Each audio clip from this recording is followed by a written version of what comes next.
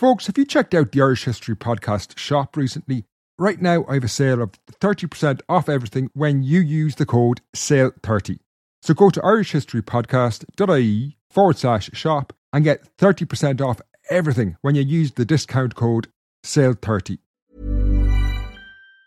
Even on a budget, quality is non-negotiable. That's why Quince is the place to score high-end essentials at 50 to 80% less than similar brands. Get your hands on buttery soft cashmere sweaters from just $60, Italian leather jackets, and so much more. And the best part about Quince, they exclusively partner with factories committed to safe, ethical, and responsible manufacturing. Elevate your style without the elevated price tag with Quince. Go to quince.com/upgrade for free shipping and 365-day returns. Mom deserves the best, and there's no better place to shop for Mother's Day than Whole Foods Market. They're your destination for unbeatable savings, from premium gifts to show-stopping flowers and irresistible desserts. Start by saving 33% with Prime on all body care and candles. Then get a 15-stem bunch of tulips for just $9.99 each with Prime. Round out Mom's menu with festive rosé, irresistible berry chantilly cake, and more special treats. Come celebrate Mother's Day at Whole Foods Market.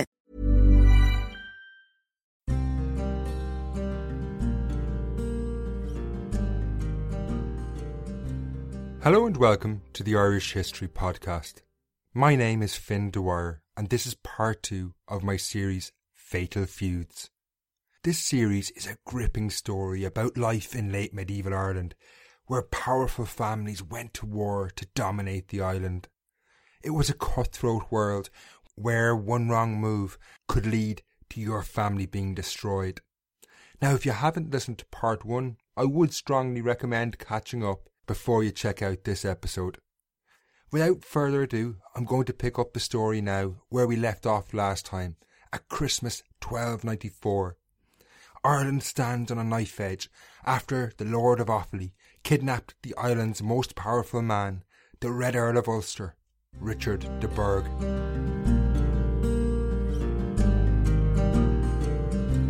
Christmas 1294 was a tense time across Ireland. Chronic food shortages and terrible weather were threatening the poor with starvation. Indeed, a chronicler at the Priory of the Holy Trinity in Dublin reported the poor of the city eating the bodies of executed criminals. While food shortages threatened the poor with starvation, the great nobles of the land showed indifference. They were far more concerned with a deadly game of high-stakes politics that threatened their power, prestige and wealth. This had begun on December the 9th, 1294, when John FitzThomas, the Lord of Offaly, had plunged Ireland into uncertainty and chaos when he kidnapped the most powerful man in the land, the Red Earl of Ulster, Richard de Burgh, along with his cousin, William Lea de Burgh. FitzThomas certainly had his reasons for carrying out this action. The rise of the Red Earl in the previous 10 years had limited his options for advancement in Connacht. The Red Earl had supported A. O'Connor as king of the O'Connor family in the west and even urged him on to destroy FitzThomas's seat of power at Sligo Castle. However, by kidnapping de Burgh, FitzThomas had upped the stakes massively. While it certainly evened the playing field between the FitzThomases and the de Burghs, it was undoubtedly a risky strategy. The King, Edward I, would undoubtedly be furious. Furthermore, the other lords and nobles across Ireland would not be happy. While many may have been wary about the rising power of the de Burghs, taking the Red Earl hostage was unquestionably dangerous. Gaelic Irish revolts had been on the increase in recent decades, and plunging the Norman colony into a crisis like this certainly wasn't going to help. However, John FitzThomas did have a plan. There was method to his madness. While he held the 2 leading members of the de Burgh family in Lee Castle, he went to war in Connacht to depose A. O'Connor, that Gaelic king who the Red Earl had supported. In his place, he presumably wanted to install a more pliable member of the O'Connor family who would do his bidding. While imprisoned, the 2 leading de Burghs, the Red Earl and William Lea, were unable to counter his moves, and John FitzThomas certainly unleashed mayhem.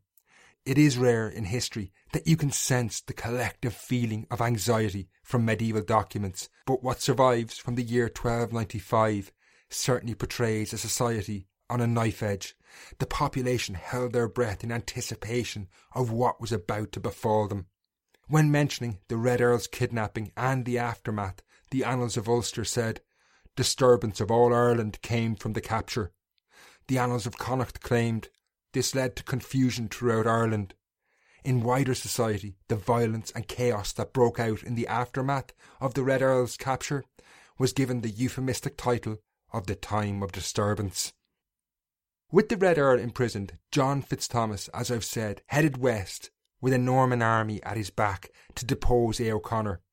In this venture he was supported by Peter de Birmingham, the Lord of Tethmoy, a man who 10 years later would become one of the most notorious Normans of the age for an atrocity he would perpetrate. But in 1295 he and Fitzthomas had one goal. As I've said, this was to depose A. O'Connor, the key Gaelic ally of the de Burghs in the west. This was certainly a gamble. He knew he would not be able to hold Richard de Burgh and William Lea de Burgh captive forever, and he needed to strike while the family were in disarray and leaderless. The Annals of Loch Key tell us that when Fitzthomas invaded Connacht, the entire country was destroyed. However, try as he may, he could not depose A. O'Connor. It's highly likely that O'Connor was not standing alone against Fitzthomas, and he found support from Theobald de Burgh, the brother of the Red Earl and the most senior member of the de Burgh family still at large. While people in the west of Ireland endured horrors, few across the island escaped. At Enniscorthy in Wexford, the lands of a certain Richard of Enniscorthy were raided for supplies of food. This wasn't done by rebels, but instead by the bailiff of his own lord, William de Valence, who was provisioning the nearby castle of Ferns in case of siege. Upheaval was sweeping the country. However, it was the people of Kildare who arguably suffered the most in this period, known as the Time of Disturbance. When he failed in his immediate objectives in the west of Ireland, and A. O'Connor evaded capture, John Fitzthomas took advantage of the chaos that swept through Ireland to expand his power elsewhere. During the Time of Disturbance, he unleashed his Gaelic Irish allies from the Midlands into the lands of another rival, the former justiciar William de Vesey. De Vesey had been recalled and was at court in England and couldn't defend his lands. Fitzthomas's Gaelic Irish allies fought with the ferocity of a people dispossessed and wrought terrible vengeance on de Vesey's lands and the Norman settlers who lived there. The most audacious of their attacks saw the town of Kildare raided for £1,000 of goods. The personal cost was also terrible. The fate of one Kildare man, Thomas Shortond, symbolised the horrors of that time of disturbance, when he was killed and mutilated by Fitzthomas's Gaelic Irish allies, the O'Dempseys. He was only found when his neighbours saw crows circling in a field, and they eventually found his corpse, or rather what remained of it, his head and foot. While attacks like this did weaken his rival, William de Vesey, there was no denying that John Fitzthomas had failed in his overall plan to curb the power of the de Burghs when he kidnapped the Red Earl. While he did have Richard de Burgh captive, he hadn't been able to depose A. O'Connor. Fitzthomas himself can only have known that he would have to release the Red Earl, and by March 1295, after several weeks, immense pressure was being brought to bear on him. When a Parliament of Irish nobles met in Kilkenny, they instructed Fitzthomas to release his prisoners, while similar instructions came from the royal court in England. He had no choice, but before he did release the Red Earl, he forced him to sign an agreement that released Fitzthomas from any allegiance to the de Burgh family. That the de Burghs would honour any agreement was wishful thinking. Fitzthomas had clearly lost, and the de Burghs in the coming months and years began to press home their advantage over him. While skirmishes broke out in the late 1290s, the political climate in Ireland was changing. The royal authorities began to make clear they would no longer tolerate a feud of this kind, and began to make moves to resolve it. John de Wogan was appointed justiciar, or king's representative, and he set about restoring order. One of his first acts was to bring both Richard de Burgh and John Fitzthomas overseas to fight for King Edward I in Scotland in 1296. By getting the two out of Ireland, this undoubtedly helped to soothe the situation. However, John de Wogan understood the reality of the situation and that the issue at heart lay in the fact that both de Burgh and Fitzthomas owned lands in Connacht, and this needed to be resolved. Ultimately, a peace was cobbled together in 1298 and 1299. However, there could be little doubt over who emerged victorious. Indeed, one source stated that Fitzthomas was punished by this agreement, and in effect he was. In the agreement, both men swore before the justiciar Fitzthomas had to apologise for what he had done to Richard de Burgh, and place himself symbolically in the Red Earl's captivity, from which he was immediately released. Lee Castle, where the Red Earl had been imprisoned, was also given to the de Burgh family, who then returned it. These were symbolic acts of humiliation, but the agreement had very real clauses as well. Crucially, John Fitzthomas had to turn over all lands in Connacht and Ulster to the de Burgh family.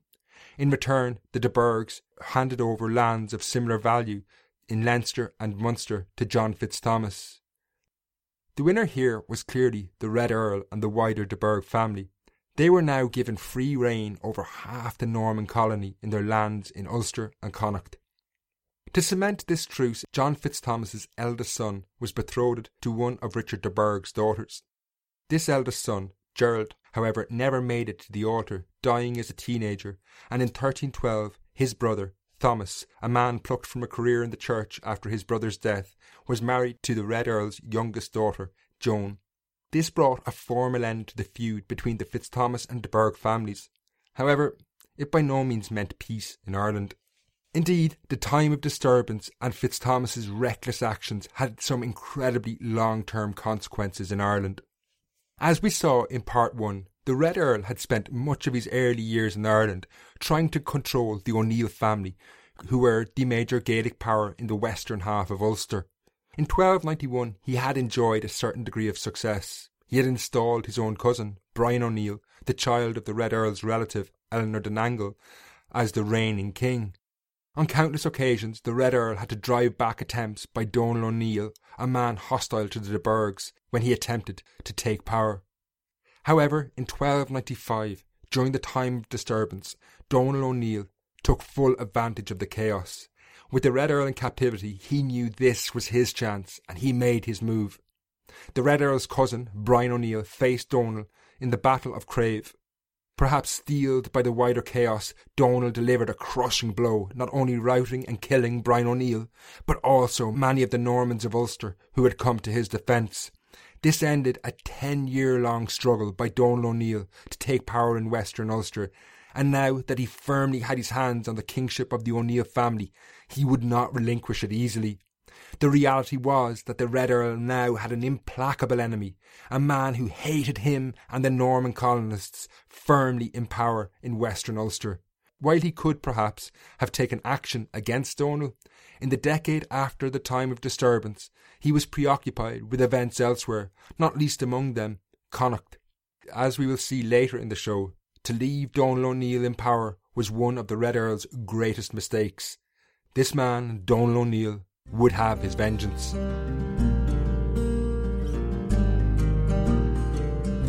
Having withstood Fitzthomas's attempt to undermine them in Connacht, the de Burghs emerged even stronger than they had before. In the agreement that ended the feud, Fitzthomas had surrendered all his lands in the west of Ireland to the de Burghs. This left them with a complete free hand over the west of Ireland, and in the following 10 years they took full advantage. During this process, Richard de Burgh and his first cousin, William Lea de Burgh, transformed the family into what can only be described as a military superpower of medieval Ireland. With no real opposition in Connacht, they could now assert complete control over the most powerful Gaelic Irish family in the region, the O'Connors. They could install and depose kings of the O'Connors as they saw fit. This, however, left hard fighting ahead of them, much of which was left in the capable, if ruthless hands of the Red Earl's cousin, William Lea de Burgh. He was a man who had a deep personal grievance with the O'Connor family. They had, after all, killed his father, William Og de Burgh, at the Battle of Auchinkeep in 1270, and he understood very well the dangers of the O'Connors if they rose up against the Normans. In the coming years, there would be no tactic too low for William Lea de Burgh as he sought to totally subdue the O'Connor family. William Lea began his campaigns as early as 1296. That year, the Red Earl had travelled overseas with the Justiciar to fight for the king. In his absence, a rival faction of the O'Connors had attempted to depose the Red Earl's ally, A. O'Connor, who by now was becoming known as A of the Foreigners, given his dependence on the de Burghs. Connacht was beset by widespread violence as a result of this. A, however, did escape and informed William Lea de Burgh of what was happening. De Burgh now used this to increase his family's control in the west. Along with the Red Earl's brother Theobald, he immediately marched north with an army to the monastery of Boyle. There they would spend 4 days ravaging and raiding the surrounding territory and forcing submission from the Gaelic Irish families of North Connacht. In the aftermath of this, A. O'Connor himself swept into the region and took power again. This brought a certain degree of peace to Connacht, and indeed A. O'Connor ruled with the support of the de Burgh family for 10 years, relatively unmolested. This was highly advantageous for the Red Earl, who all of the time was strengthening his family's grip over the west without any opposition. In 1300 they completed a major fortification at Ballymote. However, the close connection between A. O'Connor and the de Burgh family was always going to create tension, and in 1306 the wider O'Connor family decided they needed to take action against A, who had surrendered so much power to their Norman overlords. That summer, A was deposed and large-scale warfare broke out yet again in North Connacht. On this occasion, the de Burghs stood aloof and A managed to finally kill his rival, but not before his royal palace was burnt. As he walked through the smouldering ashes of his seat of power, A. O'Connor must have known that a day of reckoning was inevitably coming. Even though he had killed his rival, large sections of his own family had turned against him. However, all in Connacht knew that the feud within the O'Connor family was something of a sideshow. When, and it was clearly only a matter of time now, that A. O'Connor was permanently deposed by his own family, the big question was clearly, what would the de Burghs do? The moment of truth stepped closer the following year when a key supporter of A. O'Connor was assassinated by the rival faction. The moment of decision was looming ever closer, and the day of reckoning finally arrived in 1309. In 1309, A. O'Connor's luck finally ran out when the rival faction of the O'Connors made their decisive move, and in a relatively small skirmish in North Connacht, they killed A. O'Connor and his leading supporters and claimed the kingship for one of their own. Now, as was standard for the time, there were numerous other claimants, and chief among them was the son of A. O'Connor, a 16-year-old boy called Phelim. Following in his father's footsteps, he sent word to William Lea de Burgh asking for aid to install him as king. William, then serving as Deputy Justiciar and no longer in the West, immediately relinquished his office and returned to the west of Ireland to deal with the situation. His response was nothing short of a violent whirlwind. He undoubtedly saw the potential of the situation that was unfolding. If the 16-year-old Phelim became king, the O'Connors would be weak, and this young boy would be unable to provide little by way of opposition and would clearly be heavily dependent on the de Burghs. William began raiding north into Connacht, which helped Phelim consolidate his position. That year, the Red Earl also took control of Roscommon and Rindoon castles, two major fortifications along the Shannon River near the territory of the O'Connors. Their actions were increasingly like that of a constrictor snake slowly circling around an enemy, tightening their grip with every move. However, William Lea de Burgh had not yet defeated the main rival of the young Phelim O'Connor. This man, somewhat confusingly named A. Breffni O'Connor, eluded the de Burghs all through that summer of 1309. However, having failed on the battlefields of Connacht that year, William Lea de Burgh resorted to other methods, certainly less honourable, the following year. In early 1310, A. Breffni O'Connor began extremely violent raids against Phelim and his supporters. Women and children were killed, including the wife of the principal supporter of young Phelim. On hearing this, William Lea de Burgh moved up into North Connacht with an army and camped close to where A. Breffni was based. A major battle that would decide the fate of Connacht, perhaps for a generation, now loomed on the horizon. If William Lea won, Phelim would consolidate his position and the de Burgh stranglehold on the west would undoubtedly increase. However, in this A. Breffni O'Connor, de Burgh faced an astute battle commander who had been manoeuvring for nearly 15 years to take power. As battle seemed inevitable, A. Breffni O'Connor dispatched his brother to attack a Norman castle nearby, hoping this would split the de Burgh army. While this was undoubtedly an intelligent ploy, he was facing one of the most ruthless individuals that the de Burgh family had ever produced in William Lea. He was already 2 steps ahead, having bribed A. Breffni O'Connor's bodyguards. At a chosen moment of weakness, these bodyguards, under William Lea de Burgh's instruction, turned on the defenceless A. Breffni and cut him down, stabbing him multiple times. Having seen off this would-be king in A. Breffni O'Connor, the de Burghs successfully harried his remaining supporters. This allowed the young Phelim to take power. However, the de Burghs were intent on keeping him on a tight leash. Rather than retreating back to his lands in South Connacht, William Lea de Burgh went right into the heart of O'Connor territory and garrisoned his troops in houses across the region. This was perhaps one of the lowest points for the O'Connors. They were no longer in any way independent, and such a humiliating move naturally provoked a response. Phelim O'Connor's supporters and advisers knew they needed to make some sort of gesture to illustrate that this young leader had some independence. They did this by bringing the 16-year-old to Carnfree, where he was inaugurated King of Connacht in accordance with ancient customs. At this ceremony, Phelim was married to the earth in traditions that stretched back deep into prehistory, and was then proclaimed King of Connacht. While this was a gesture of independence and an attempt to portray the young Phelim as his own man, there were few who could seriously deny that in all reality he was dependent on the de Burgh family. By 1310, the de Burghs were undoubtedly at the height of their power. True enough, they could not dislodge the Gaelic-Irish king Donal O'Neill in Tyrone, but they had few other rivals. Such was the prestige of the family that in 1310, when a parliament was convened in Kilkenny, records taken at the event placed Richard de Burgh at the top of a list even before the king's representative, a very symbolic act.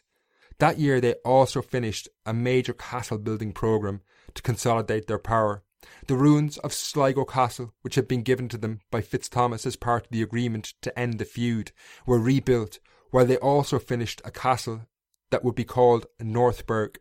Situated on the Inishowen Peninsula, this allowed them to keep a close eye on Donal O'Neill. Meanwhile, no one could question the achievement of William Lea de Burgh, who had broken the back of resistance among the O'Connor family, temporarily at least. With this immense power, it was inevitable that the Red Earl would look to a time when he was dead and his family would continue his legacy. This was where his children were all important. There's never been a faster or easier way to start your weight loss journey than with PlushCare. PlushCare accepts most insurance plans and gives you online access to board-certified physicians who can prescribe FDA-approved weight loss medications like Wegovy and Zepbound for those who qualify. Take charge of your health and speak with a board-certified physician about a weight loss plan that's right for you. Get started today at plushcare.com/weight-loss. That's plushcare.com/weight-loss. plushcare.com/weight-loss. Mom deserves the best, and there's no better place to shop for Mother's Day than Whole Foods Market. They're your destination for unbeatable savings, from premium gifts to show-stopping flowers and irresistible desserts. Start by saving 33% with Prime on all body care and candles. Then get a 15-stem bunch of tulips for just $9.99 each with Prime. Round out Mom's menu with festive rosé, irresistible berry chantilly cake, and more special treats. Come celebrate Mother's Day at Whole Foods Market.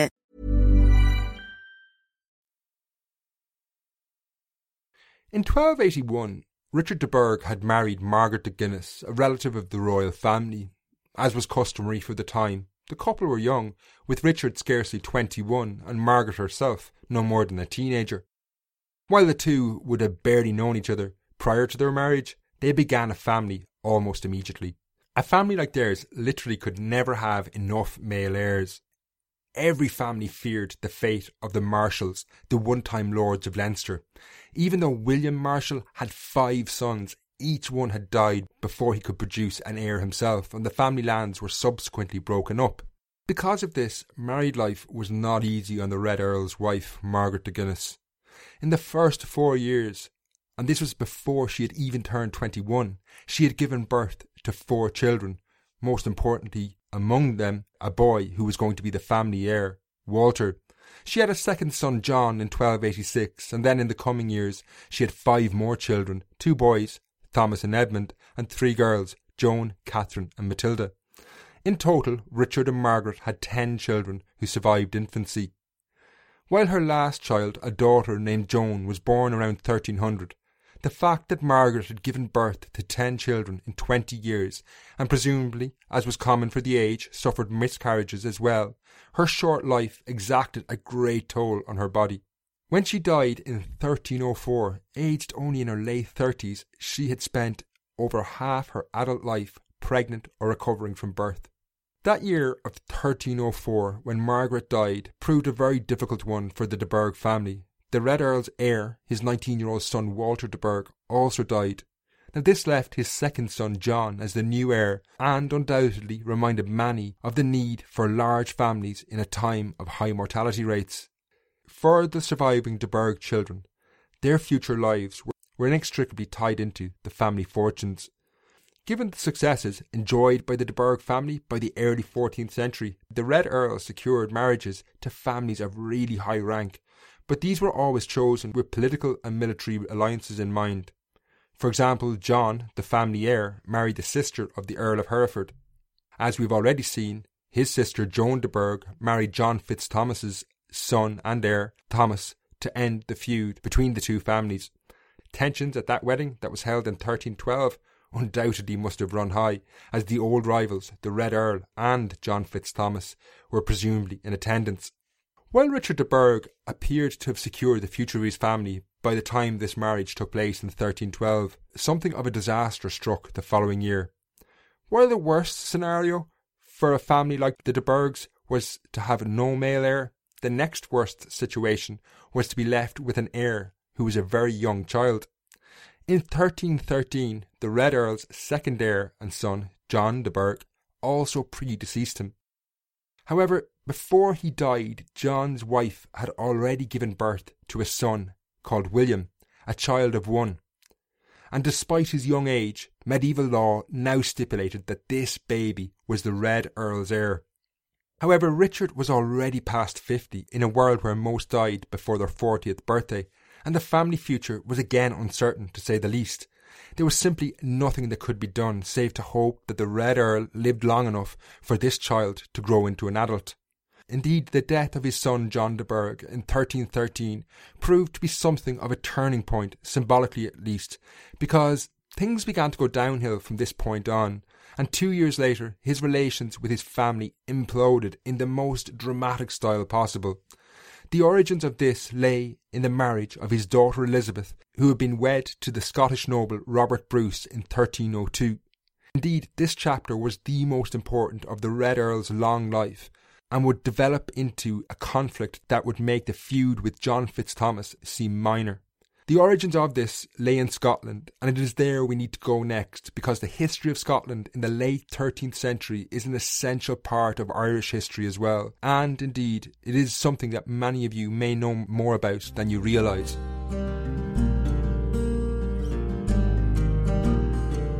The lands of the de Burgh family in Ulster looked directly across at the west coast of Scotland. Indeed, the most important settlement in medieval Ulster, Carrickfergus, lies only 20 miles from Galloway in southern Scotland.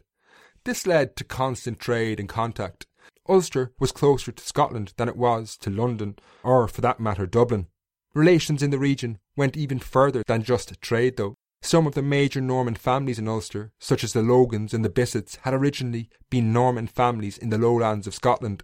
With such close ties, unsurprisingly, events in Scotland frequently had ramifications in Ulster. In 1286, these ramifications dramatically increased as the Norman lords of Ulster and their king, Edward I, became increasingly embroiled in a lethal struggle over the Scottish throne. In 1286, the old King of Scotland, a man called Alexander III, died, leaving a major political crisis in his wake.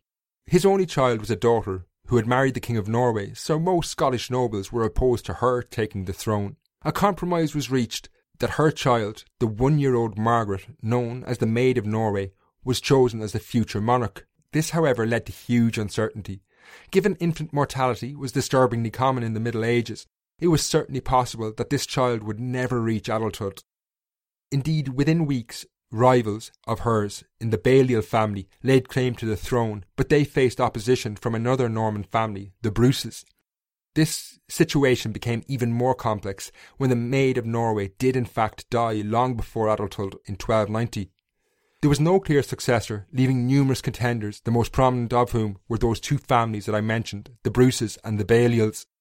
With no easy resolution, the situation rumbled on, and King Edward I in England increasingly sought to extend his influence in the region. This culminated when he launched an outright invasion in 1296. Large numbers of Irish nobles, including the Red Earl and John Fitzthomas, boarded ships to support their king. King Edward also received support from some Scottish nobles, including Robert Bruce, the Earl of Carrick, and James Stewart. Of the Irish nobles, the Red Earl was perhaps the most concerned about the outcome of any war in Scotland, as it would undoubtedly impact Ulster, so he increasingly sought to forge alliances with prominent Scottish nobles. This began in 1296 when he married his sister Agadia to the Scots noble James Stewart. In 1302 he married his daughter Elizabeth to Robert Bruce, one of the leading Scots supporters of Edward I. Slowly but surely the Red Earl was extending his influence into Scotland. These Scots wars, while politically advantageous, were also highly profitable for the de Burgh family. King Edward I was heavily reliant on the de Burgh war machine during this conflict in Scotland. While the royal authorities couldn't always afford the cost of bringing the family and their allies to Scotland, in 1303 they shelled out vast amounts of money. In the campaigns that year, the Red Earl brought 3,000 men from Ireland. In repayment for this, he had an astronomical debt of £11,600 owed to the Irish Exchequer wiped. This was around 2 years of Exchequer returns for the entire island of Ireland at the time. However, this lucrative extension of de Burgh power and influence northwestward into southern Scotland came to an abrupt halt in 1306. When it emerged that the Red Earl's Scottish son-in-law, Robert Bruce, had been scheming behind Edward I's back, he fled the English court. Events now moved quickly. Bruce, with nothing to lose, made his own play for power in Scotland. He killed his great rival, John Comyn, in a notorious incident in a church, before being crowned King of Scotland himself. For the Red Earl, this was disastrous. His own son-in-law, in effect, had declared war on his King Edward I, making Bruce public enemy number 1. Their outrage at their son-in-law's actions no doubt turned to concern for the fate of their daughter, who was Bruce's wife and now the Queen of Scotland. While Bruce had taken the throne, it was clear he was going to struggle to keep it. He was quickly defeated at the Battle of Mevin, after which he fled into exile. Elizabeth de Burgh, the Red Earl's daughter, reputedly said of her fading hopes of becoming Scottish Queen, "It seems to me we are but a summer king and queen, whom children crowned in their sport." Indeed, in the following year of 1307, Elizabeth de Burgh was taken captive when Edward I marched north into Scotland. She would spend the next 7 years in various castles in England. For the Red Earl, the once lucrative wars in Scotland had now turned bitter, and to make matters worse, rumours began to circulate that he was lending aid to Robert Bruce. While this rumour followed him for the rest of his life, there's no evidence he had any improper dealings with his rebellious son-in-law. However, the same could not be said for some of his Ulster vassals. Many of the Ulster Normans had strong connections to the Bruces, and at least one appears to have continued to aid the fugitive King of Scotland. While Bruce was on the run from Edward I in 1306 to 1307, he appears to have sought sanctuary on Rathlin Island off the coast of Antrim. This was ruled by the Bissett family, who had ancestral links to Scotland, and it's unlikely that Bruce could have spent a winter there without their knowledge. From there, Bruce began to develop a hostile approach towards the Normans of Ireland, men like his father-in-law, the Red Earl, who he had fought alongside only a few years earlier. He began to encourage the Gaelic Irish to rise up against his former allies. In one letter addressed to Gaelic Irish kings, he encouraged them to revolt and claim for Ireland, in his words, her ancient freedoms. Indeed, these links with the Gaelic Irish appear to have developed beyond words. When Bruce returned to Scotland in 1307, the Lanercost Chronicle claimed an Irish princelet helped him. This was the beginning of a relationship that would have huge consequences in Ireland. While the Bruce's cause may have seemed doomed in 1306, when he took refuge on Rathlin Island, he began to enjoy greater successes in the following years. In 1307, King Edward I, referred to by many as Malleus Scotorum, or Hammer of the Scots, died. His son, Edward II, replaced him. However, the 23-year-old was a pale shadow of his father. Edward II was perhaps the weakest king of England in a century. His reign witnessed a remarkable reversal in fortunes for the Bruces, who slowly began to take back large portions of Scotland. Despite all these developments, Richard de Burgh decided he would keep his distance from Scotland, which had once proved so lucrative. Indeed, he never returned to Scotland to fight once his son-in-law Robert Bruce took power. Perhaps it was the discomforting prospect of fighting his own son-in-law in battle, or, more likely, he was worried how his vassals might react, given that some of them at least had divided loyalties. However, while he decided to remain aloof from the conflict, this didn't give him the peace he may have sought. While he didn't travel to Scotland, in 1315 the war came to him. By the summer of 1314, Scotland was becoming the main priority for the King of England, Edward II. Robert the Bruce, having taken back much of the country, was now besieging the English garrison in Stirling Castle. Edward II resolved he would march north himself, and at the head of a great host he set out for Stirling.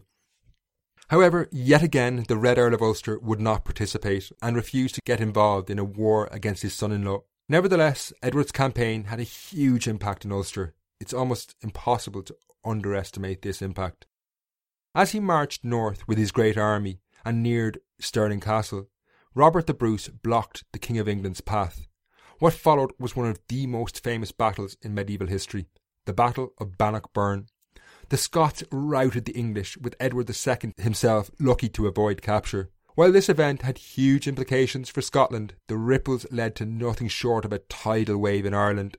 Initially, there was some good news for the de Burghs. The Red Earl's daughter Elizabeth, now Queen of Scotland, who had spent 7 years in captivity, was exchanged for prisoners the Scots took at Bannockburn.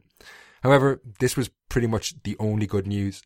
The Battle of Bannockburn was, in terms of the history of both Britain and Ireland, in a word, monumental. This was largely due to the decisions taken by Robert the Bruce in the aftermath of his great victory.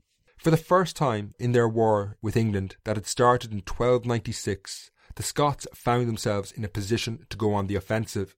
This was easier said than done. An invasion of England was fraught with danger. Edward II could withdraw deep into England, leaving Robert the Bruce invading through hostile territory pockmarked with fortified towns, surviving on tremendously long supply lines. To land a decisive blow, he would need to take London, which lay nearly 300 miles south of the Scottish border. This was almost impossible. However, in the winter of 1314 to 1315, Bruce began to develop an entirely different strategy.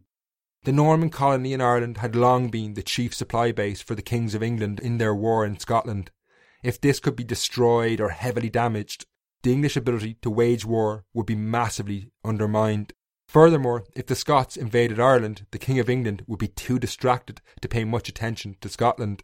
There was also advantages to launching an attack in Ireland rather than England.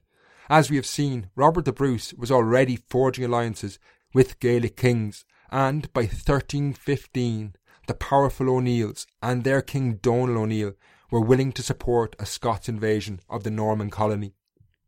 However, if Robert the Bruce was going to do this, he had no way around directly attacking his father-in-law, the Red Earl. The Scots would need to invade his lands in Ulster, before they could hope to march south into the rest of Ireland. This left heavy fighting ahead. Bruce knew only too well the huge forces the de Burghs could call on in battle. Nevertheless, in early 1315, Bruce decided that this was the course of action he would choose, and the preparations were set in train. In April and May, thousands of men were gathered in Ayrshire, and the strategy was laid out. Robert the Bruce himself could not leave Scotland, so the command was given to his brother, Edward Bruce, while some of Scotland's most powerful nobles were going to travel with him. The Scots were also in close contact with the O'Neills of Western Ulster, who, led by Donal O'Neill, with its implacable hatred of the Normans, was going to go to great lengths to support the Bruce invasion. Remarkably, the plan was kept quiet and no preparations were made for a defence in Ireland. Perhaps the first the Normans knew that something was afoot may have been in May 1315, when the sea around Ulster fell quiet. Undoubtedly, the Scots would have been press-ganging all available ships to transfer the large army across to Ireland. Finally, on May the 26th, 1315, the worst nightmare of Richard de Burgh, the Red Earl of Ulster, materialised. On the horizon off the coast of Ulster, the greatest fleet Ireland had ever seen appeared. Hundreds of ships carrying 6,000 soldiers, veterans of Bannockburn, were about to land close to Carrickfergus and invade his lands. The de Burgh war machine was about to be tested as it never had before. Indeed, while they may have been at the height of their power in May 1315, within 4 months their very survival would be in question. To find out what happens, tune in to the next episode. Until next time, Slán. And don't forget to get your copy of 1348 A Medieval Apocalypse at irishhistorypodcast.ie.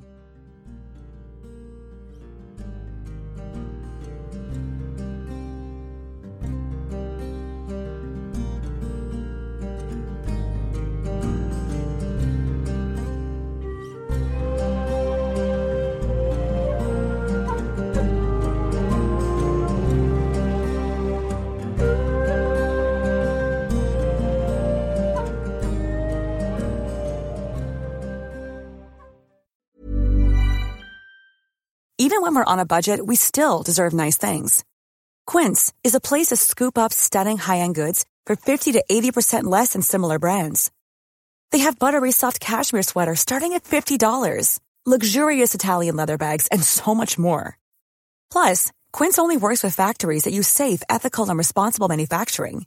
Get the high-end goods you'll love without the high price tag with Quince. Go to quince.com/style for free shipping and 365-day returns.